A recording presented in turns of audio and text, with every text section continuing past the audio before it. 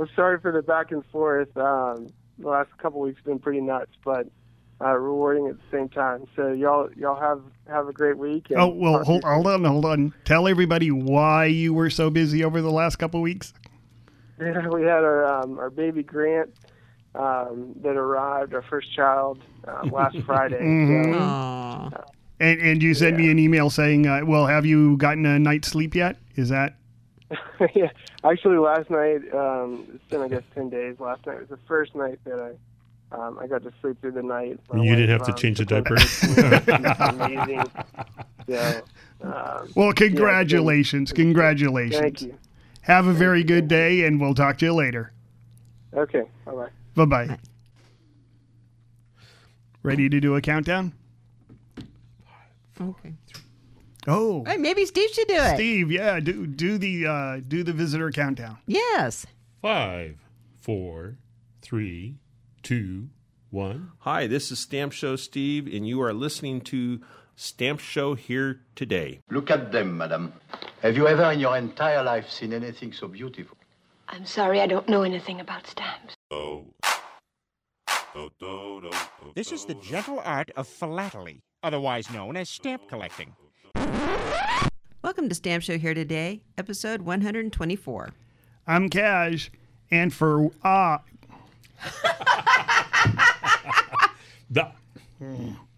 I'm Cash, and what? Take two. I'm Cash, and I, for one, like Roman numerals.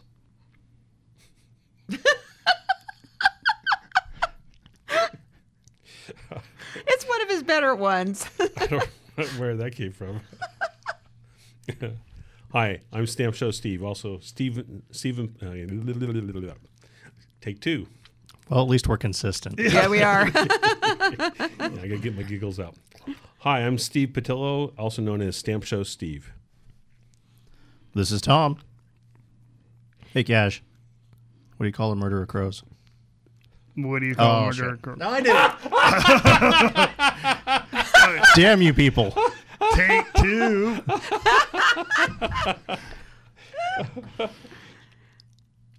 Hey, Cash. What do you call a group of crows? A murder.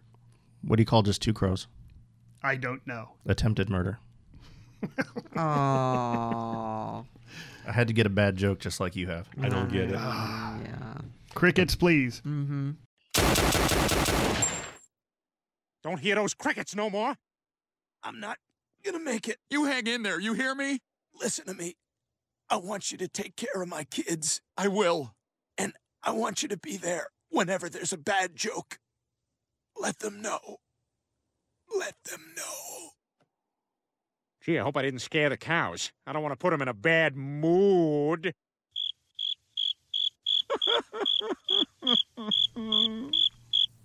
None I don't think, there's no crickets on that one, and I don't have mine hooked up.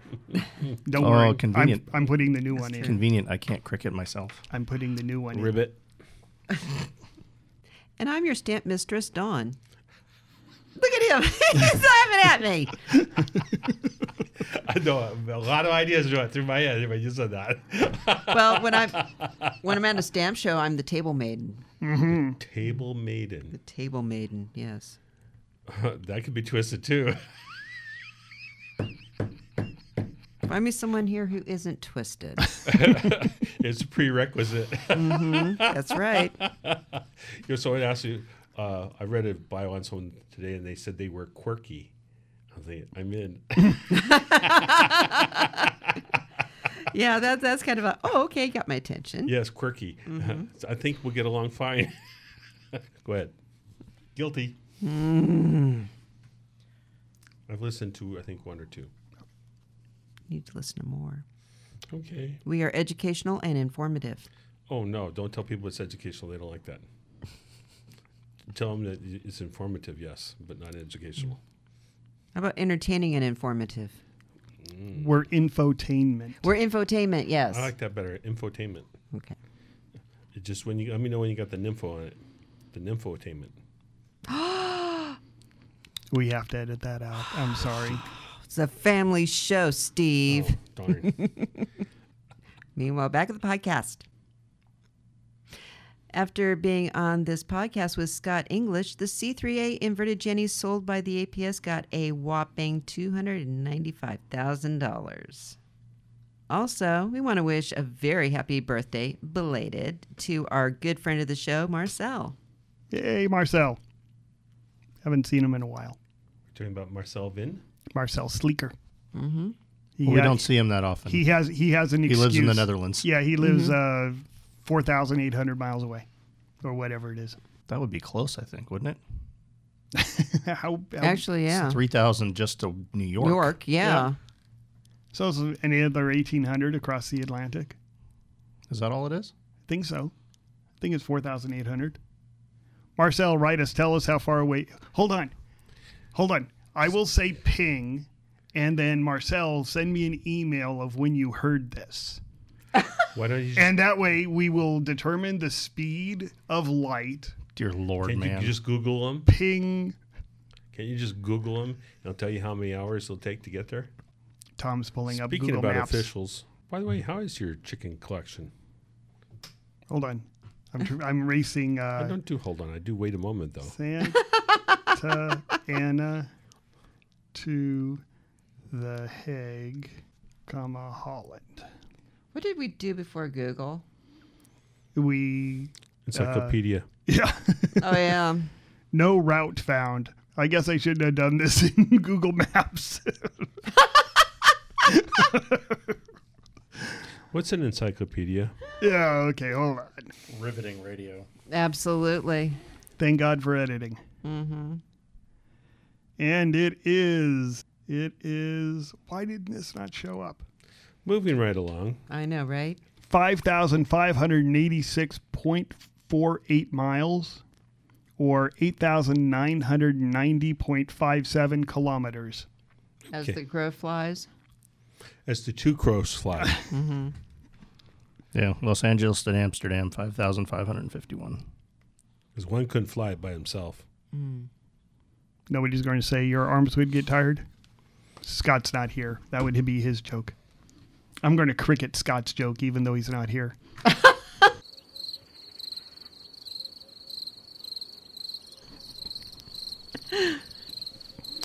Next. Back to the podcast previously in session. Mm-hmm. This day in history. In 1869, Susan B. Anthony established the women's suffrage movement. You read that wrong. No, I didn't. She didn't suffer? She's a woman. She's not falling for your joke. Oh, you've suffering, weasel. That's even better than if she had said the joke. Okay, never mind the joke. We have another this day in history, though. We do. Yeah, let's do this one for real. Okay, on this day in history in 1862, Lincoln established the Department of Agriculture. Yep, agriculture. There was legislation in the U.S. Congress in 1873 that said that the departments had to issue their own stamps so that there was accountability in their mailing. And if you look in the Scott's catalog, agriculture is the first one. So let's talk about agriculture official stamps. How about that? Oh, let's do that. Sounds good. I think they're just listed first in the catalog because A, for agriculture. Maybe they weren't the first ones listed. Actually, issued. The first ones issued in this executive department. That's it. Thank you. They were issued for the president first, and then everybody else got theirs later. Everybody else was at the same time, but the executive was first. Knew the reason why I like the executives best, but also because the likelihood of Ulysses S. Grant handling a lot of them. Oh, the silence is deafening. No. Yes, Ulysses S. Grant was the first. Yeah, you were correct. You know your stuff. Of course he. A little bit. Yep, a little bit. They don't call him Stamp Show Steve for nothing. That's it. U.S. Grant was the first person to use a executive official stamp. An idea that every time I handled one of those at President Ulysses S. Grant actually touched and handled those stamps, kind of neat. Yeah. Yeah, that is. That is.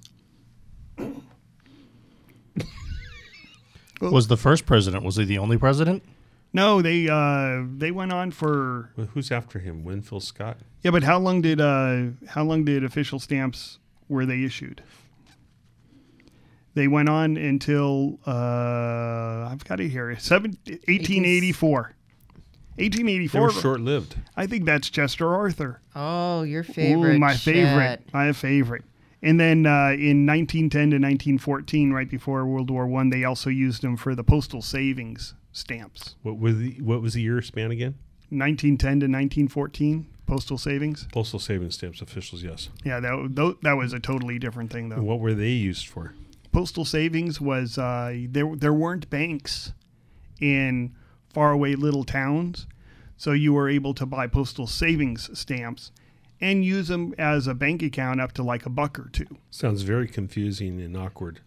It was incredibly confusing and awkward, and that's why they did away with it. Along with a lot of other things that there's onesies and twosies. Well, another thing is, we on the internet, we know that this is ridiculous, but back then you didn't have communication at all. No. So as the mail system started picking up, all of a sudden these little faraway little towns that are now connected. They're all connected by mail now. And so you actually had banks going into these areas where before there was no banking. So you didn't need to buy the postal savings stamps.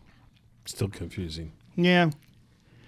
But those are different from the official stamps. And the officials, that's one where you really have to watch out for them because like all the banknotes, you have gum problems, you have perforation problems, you have the opportunity to remove cancels, things like that. So why is it that you can complete officials in a set of proofs, you can complete them mint, you can complete them with no gum, but you cannot complete them used? You are correct. They are incredibly tough used, except for a couple of them. Which I believe are the State Department high values.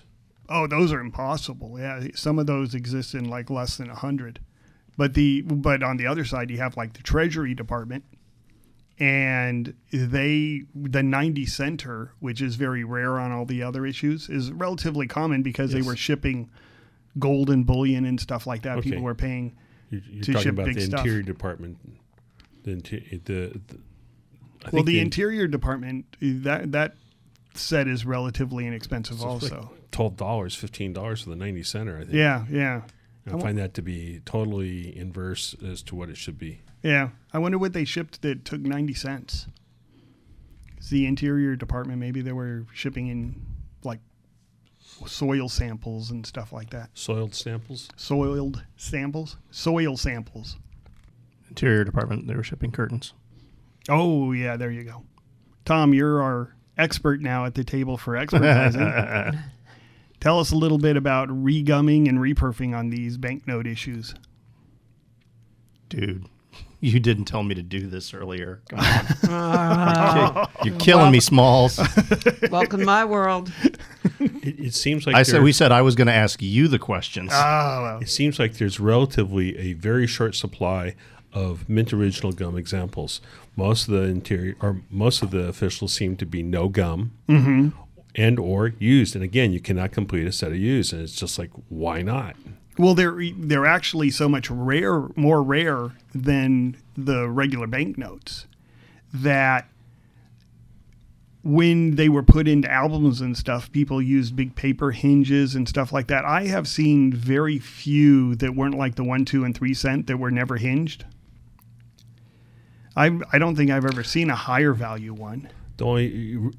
Again, the interior seems to be the most plentiful of mint with original gum. Yeah. And again, like you said, the 1 cent, 2 cent, there are some chunks or multiples, and an occasional sheet show up. But it seems like there is no supply you got to remember these were used by cabinet officials, and anything remainder are almost like, I don't want to say printer's waste, but it's cabinet members' waste in a way, leftovers. That how did they get out? Well, did the public have an opportunity to buy, quote, from the post office? No, well, they did the specimens later that you could purchase. Specimens, which I really like. Yeah, those are fun, but those are really rare when you get some of them. You're talking special printing paper. Yeah. Which, and again, and there you go. If people are looking for a sample of what a special printing is on the early banknotes, go and buy a couple of the low value officials, and you have a sample of what the rare early banknotes are. Oh, there is one cool one. I've seen many of the 1 cent sheets that have the imprint for the Continental banknote, but they're actually nationals. Yeah. And so the Continental is worth, for I think the War Department or the Interior, one or the other, I forget which one it is. It's like $12 for the national, and it's like $240 for the Continental. Again, you're talking about the wove paper versus soft porous paper? Yeah, exactly. And so, people go, well, it's got to be Continental. It says it here in the imprint. And it's like, no, those were printed by the National, even though it says Continental. And I wasn't aware of that, so it'd be interesting. A printed contradiction. Yes, an absolute. I like that. An oxymoron. If you look at it, it says Continental banknote, and it's actually National. Years ago, and I never really had an opportunity to do this, but there were some of the leading specialists in the area were starting to use micrometers on checking the thicknesses of the paper also to determine the differences. Yeah, and it fell flat. Did it? Yeah, because the hitches is that you can press paper, and it's not the thickness of the paper that matters. It's the sizing in the paper. It's the starch that was used in the paper. So it probably gave you a relatively good thing. But so you should not use bleach when soaking stamps? That would it does remove the sizing, but there's still enough sizing left so that you can tell the difference. It's not like you're going to soak a Continental stamp to soak a National stamp and turn it into a Continental. Then my recommendation is Shaklee Basic H soap, which is all natural, which I actually used yesterday for a stamp that I submitted today. Oh. To remove the soiling. Oh yeah. Well, I use a small touch of bleach and a small touch of hydrogen peroxide. And then I will also put soap in it. I use none of the above except for the Shaklee or the natural soap. Yeah, well, I mostly... And it cleaned it up. Yeah, I mostly I mostly collect 1851s, and the 3-cent stamp is the most common. One of the reasons why they look dingy is because the ink has metallic properties to it, so it literally rusts. And the hydrogen peroxide removes that. You'll have the paper that gets soiled or sulfurated. So you just mentioned the bleach does there, and then you have crap on it. You're using a combination of a drop of bleach and a drop of hydrogen peroxide. What's your formula? Not a drop of hydrogen peroxide. I'd probably use half water and half hydrogen peroxide. Okay. And then put a little bit of bleach in it. Like you said, a drop or two. Yeah. Well, more than that, but a very, very, very small amount of bleach. It doesn't have a contradiction with the bleach and the bleach. With the bleach and the hydrogen peroxide. There's not a problem with it. No, nothing is exploded yet by combining the chemicals. But it does clean up U.S. number 11s and number 7s. Kids don't try this at home. Yeah. Oh, well, I know a person who used to clean their stamps with benzene. And first of all, I don't think it works. And second of all, that's evil stuff. I think the chemical used today for brightening and cleaning is called Energine. Mm-hmm. Oh, yes. I've seen that. Yes. And it does not affect the gum. I've seen a cake pan full of probably a good couple 100 grams of stamps all thrown in together, Zeppelin plate blocks and Colombians, you name it, was thrown in to the soup all at once, never affects the gum. Yes. But brightens and removes soil and brightens stamps. Yep. Where do we get Energine from? I don't know. You buy just online. Oh, there we go. Yeah. I mean, if you want to get realistic, old-timey, and this is something that I suggest nobody use, but you get urine and you let it stabilize, and then you filter out the top, and that's a bleaching agent. And that's what they used to use before World War I to clean their stamps. Well, it's also good for acne. Oh, ooh, that took a bad turn. Yeah, well, You're used to before World War I, it was the leading bleaching agent, and in the 1700s, 1600s, it was the only bleaching agent. Really, Interesting. yeah. Party rock! Yeah. Today we have Justin Beard on the phone.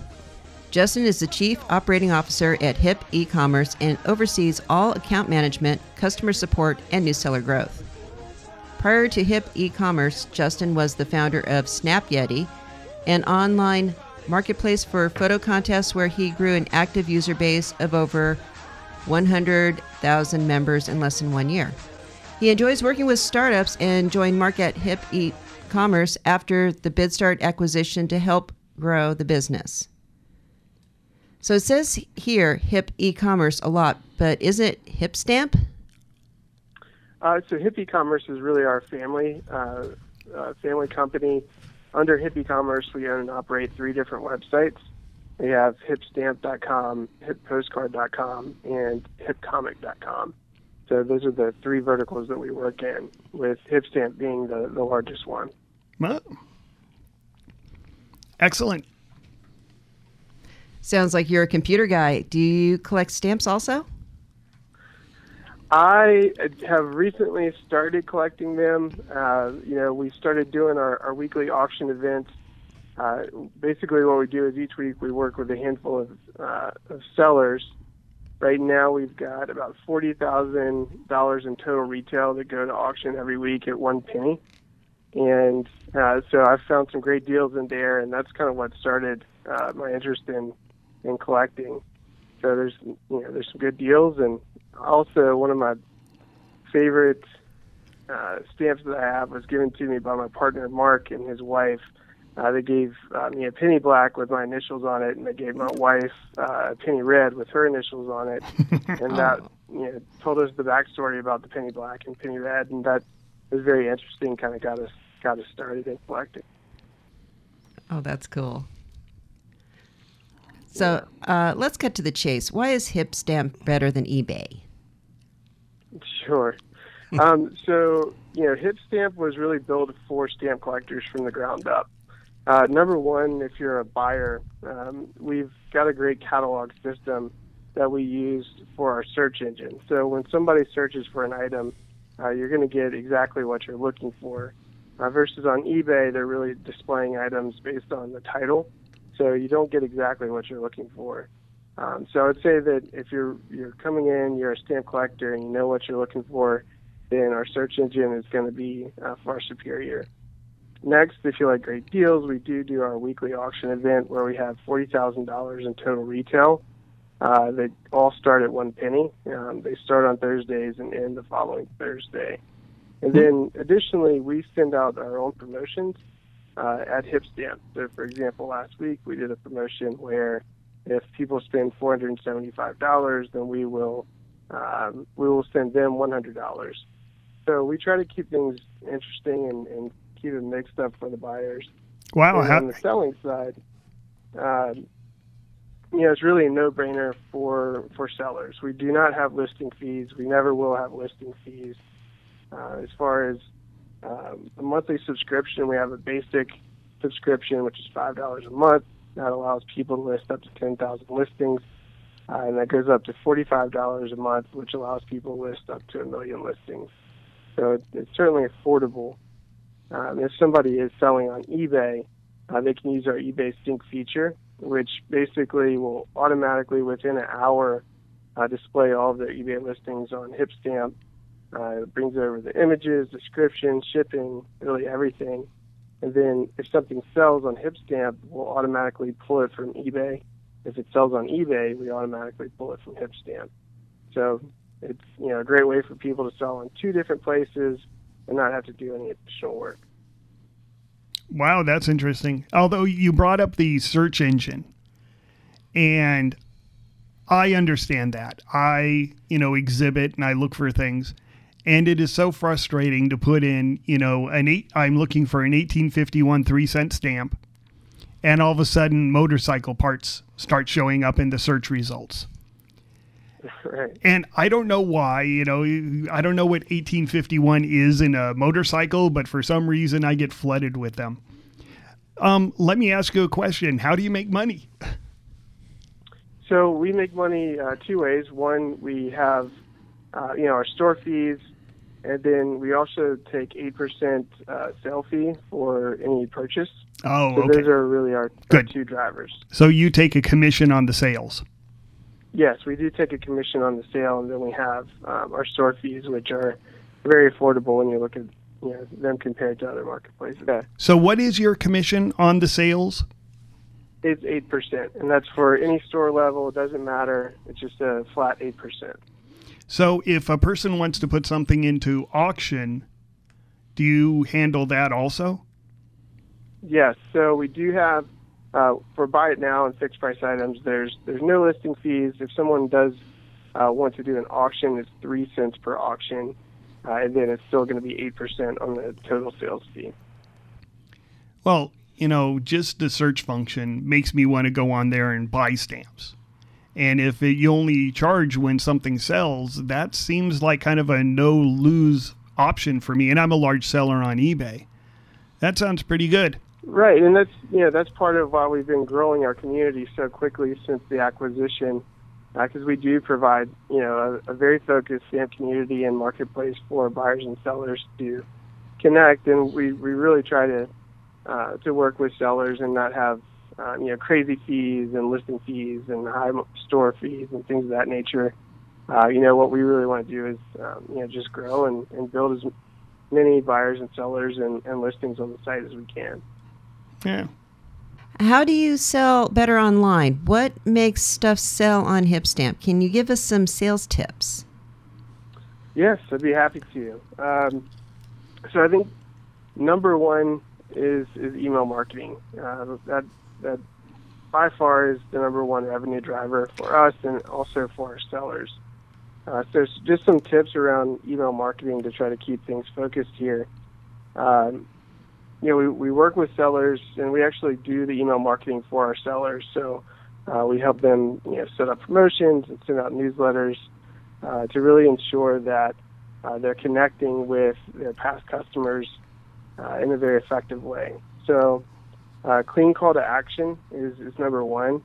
You don't really want to create a newsletter that goes out to your 1,000 past customers that tells your life story. You want to quickly let them know, hey, I've got a promotion going on. It's 20% off U.S. items, and here's a few items for them to pique their interest, with an easy link for them to go view the rest of the items. So really clear call to action. Get straight to the point. You want to have a large enough discount. So typically, 10% discount. We've tried that a bunch. It really doesn't work as well as say 15, 20, 25%. And that's not to say that you have to set up a promotion on all items in your store. If you've got 30,000 items, as long as you're picking 1,000 items, a category with 1,000 items, you can set up the email to do the promotion on that. Which will drive people to the store because they like a deal. When they get to the store, they're going to see those items that are on sale, but most likely they're also going to spend time and find other items that aren't on sale, and they'll make purchases that way. So those are a couple of things, and I'd also say consistency.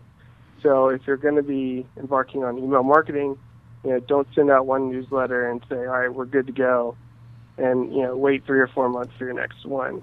Typically a bi-weekly newsletter, a monthly newsletter is really going to be what it takes to get those people's attention, because they've got hundreds of new emails that are coming in every day. So you've got to be very. Interesting. Yeah, that is a good one. So any other little tips? Really look at what the market's doing. So we've got a tool called Hip Value.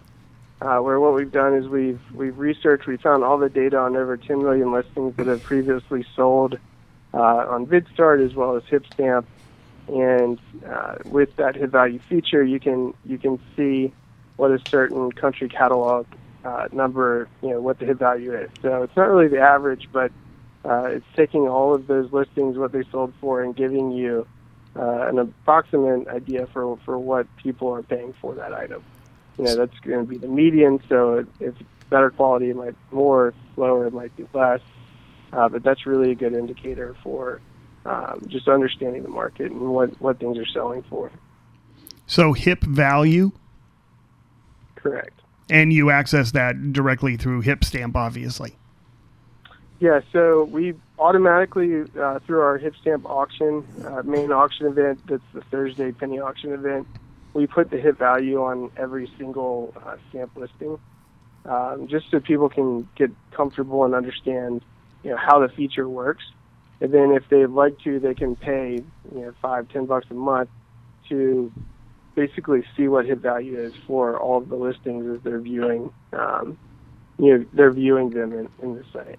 So it's sort of like an app that comes up on HIP value. As you're bidding for the stamps, you can see what that stamp actually sold for in the past.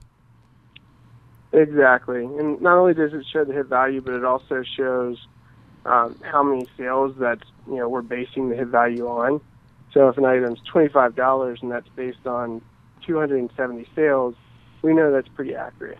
Versus if it's $300 and it's based on 7 sales, then you're not really sure. So we provide people with a link that they can click and they can actually see the listings that have sold, so they can get a better price comparison for those.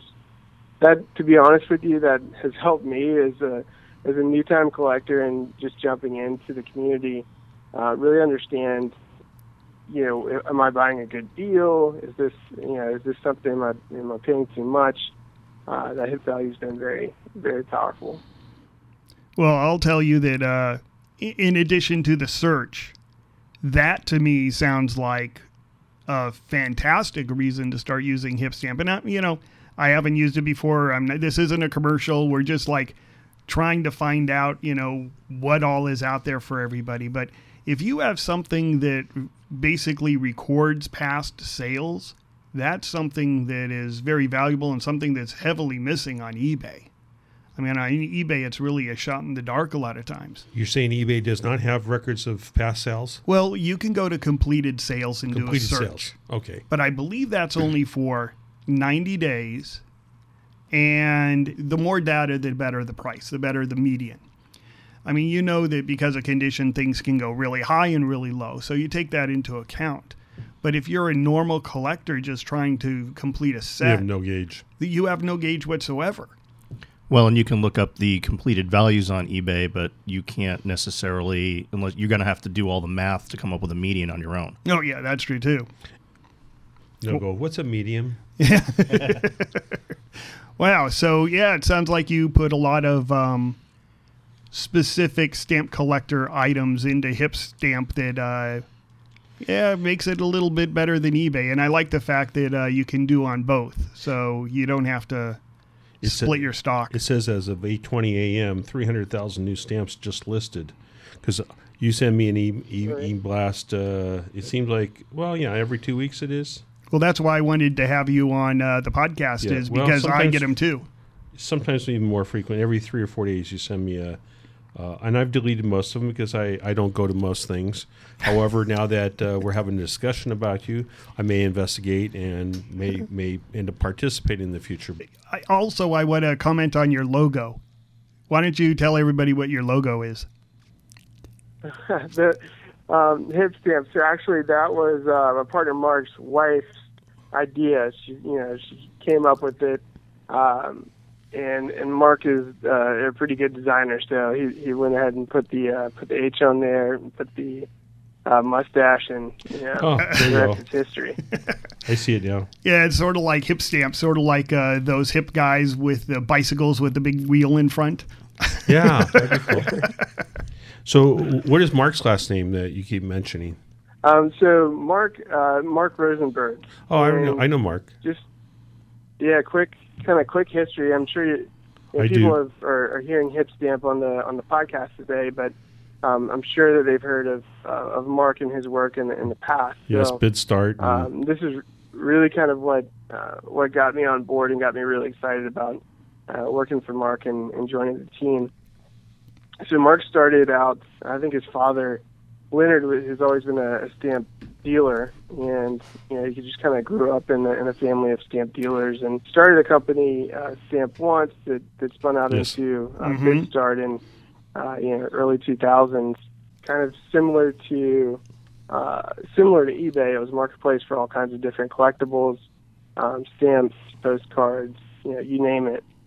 And the company grew, especially in the stamp side, to a point that Stanley Gibbons had acquired BidStart so they could have their own marketplace.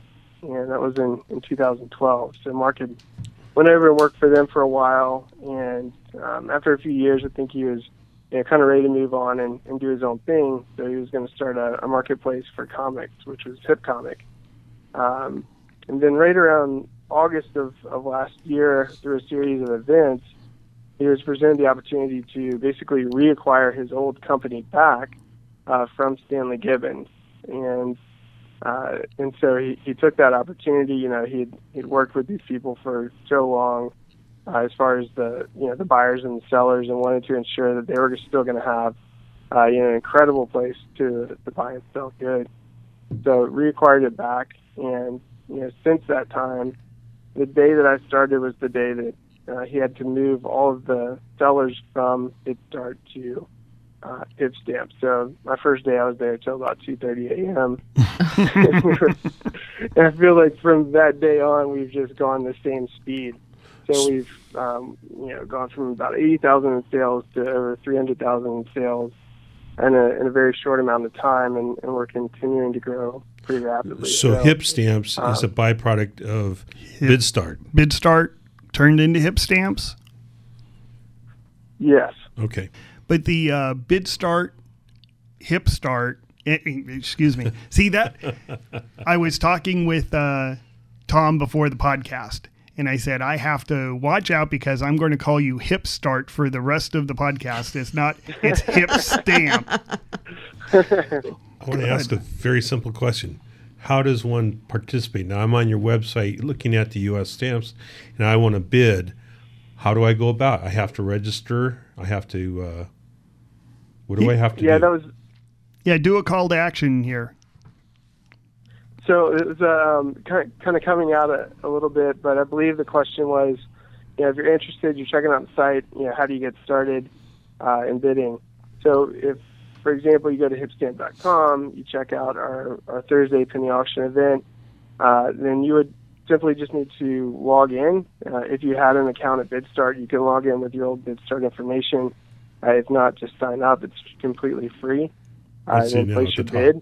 And let's say something's currently high bid of $5. If you place a bid of 10, we would go in and make your next bid to be $5.10. So if nobody outbids that, it stays at $5.10. But if people continue to bid higher, we'll do some proxy bidding for you to until it gets to $10. Does that make sense? It's pretty much ensures that people are going to pay the least amount possible, and we're going to continue to increase your bid for you. Mm-hmm. Excellent. Thank you so much for being with us, Justin. You're very welcome. I did want to say that if there's anybody out there that is interested in selling, if you create a store, you can email Justin at hipstamp.com and just mention that you heard us on Stamp Show Here Today, and I'll be happy to give you 2 months free selling with us to get started. Cool. Excellent. What methods of payment do you receive for that's items? a good one. How do people pay? So everybody has a PayPal account. No, they don't. I don't. And everybody who's directly through PayPal, and that's how we handle it. People can choose to accept check or money order, but it's not available by default. So it's only if you they only want accept. To pay, they don't have to pay through PayPal. They could also pay with their credit or debit card. Okay, that's my excellent. Well, thank you very much. All right, thank you all very much. I really appreciate it. Thanks, Cash. Should we peter out or should we end abruptly? Wrong choice. Peter. It's up to you. I got places to go. Okay, I guess we're ending abruptly then. I guess we are. What about the modern officials? Oh, the modern officials. Yeah, that's an interesting one. When did they start? 1978, was it? Something like that, yeah. And they're still issuing a few of them. I'm not exactly certain what the purpose is for all these things. And I think it was Army Department uses, I believe, the most of them. Again, accountability. Yeah, I doubt it. I think it was for collecting. I think it was to get more money out of collectors, to be quite frank. Because you buy the stamps mint. And don't get your money back. And you can never use them. So right. That's my conspiracy side. However, I've seen a few people there. I think there is a statute